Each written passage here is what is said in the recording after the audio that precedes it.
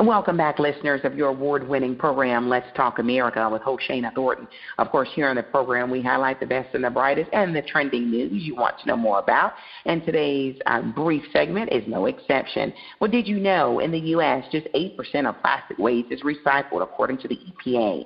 To combat this issue, SC Johnson has teamed up with partners from Wisconsin, the Milwaukee Bucks, and the Milwaukee Brewers to create new recycling systems aimed at collecting and recycling plastic bottles and cups into everyday household cleaning products and supplies. Well, right now with us, we are speaking with the one and only Alan VANDERMOLEN of SC Johnson, and he's here to discuss why you need to know more about this pretty innovative program and initiative going on. Alan, welcome to the program. Shana, thanks so much. So happy to be with you.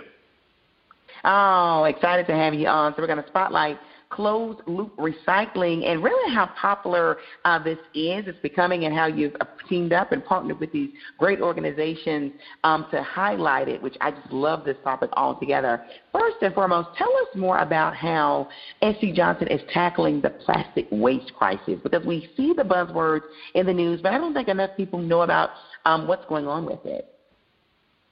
Well, look, we're doing several things to address this issue. First of all, we are collecting ocean-bound plastic, which is defined by any plastic that ends up in waterways within 60 miles of the ocean. And we're working with a partner called Plastic Bank to collect this ocean-bound plastic, then to treat it, and then to turn it into packaging for our products. And now I can say 100% of our packaging for Windex in the United States is made from ocean-bound plastic. The other thing we're doing that's consumer-facing is working with two professional sports franchises in our home state of Wisconsin, the Milwaukee Bucks and the Milwaukee Brewers, to create what are called closed-loop recycling programs. And that is where every piece of packet of plastic, in particular the cups used in the stadiums, are collected in a recycling receptacle. And then that plastic is collected by us and treated by us and turned into packaging for our Scrubbing Bubbles bottles. So when we say closed loop, that means none of the plastic that's in the system is going to landfill, and that means it's not requiring any additional virgin plastic then to be used afterwards.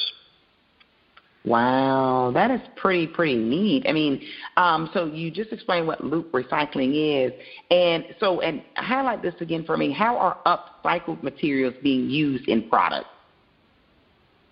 Well, essentially we're using plastic waste from cups and ocean-bound plastic and other sources to create packaging for our products. So what we're doing is taking plastics that are already in the system and going from waste to upcycling them into a higher use in our packaging. I see. Wow, such innovative idea, concept that you all are participating in and really leading the way on. You talked about the partnership, of course, with the Bucks and the Brewers. That's got to be an amazing opportunity to really just partner with those organizations and highlight this and spreading the great news, right? Well, look, a key thing to this is education, right? I know consumers are inundated with bad news and bad news about the plastics crisis, and they don't really know what it's about or what to do. So we think a big part of our responsibility is to work with community organizations and work with governments to make sure that producers have responsibility, like us, and also make it easier for consumers to understand the issue and to participate in the solution through community-based recycling programs. That is awesome. I mean, how widespread is this, Alan?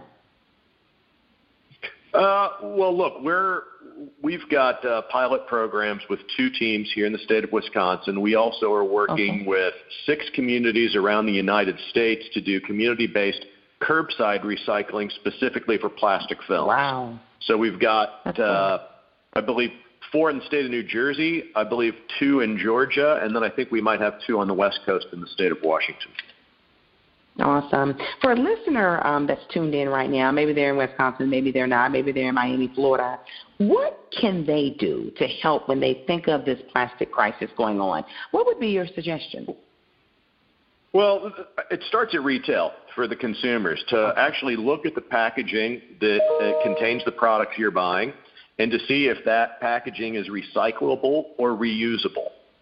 The second thing to do is look for products like our Windex where we sell concentrates. So you can reuse your original purchase bottle by buying a concentrate that you put into your existing bottle, add water, and you've got our Windex product in there, therefore saving additional packaging.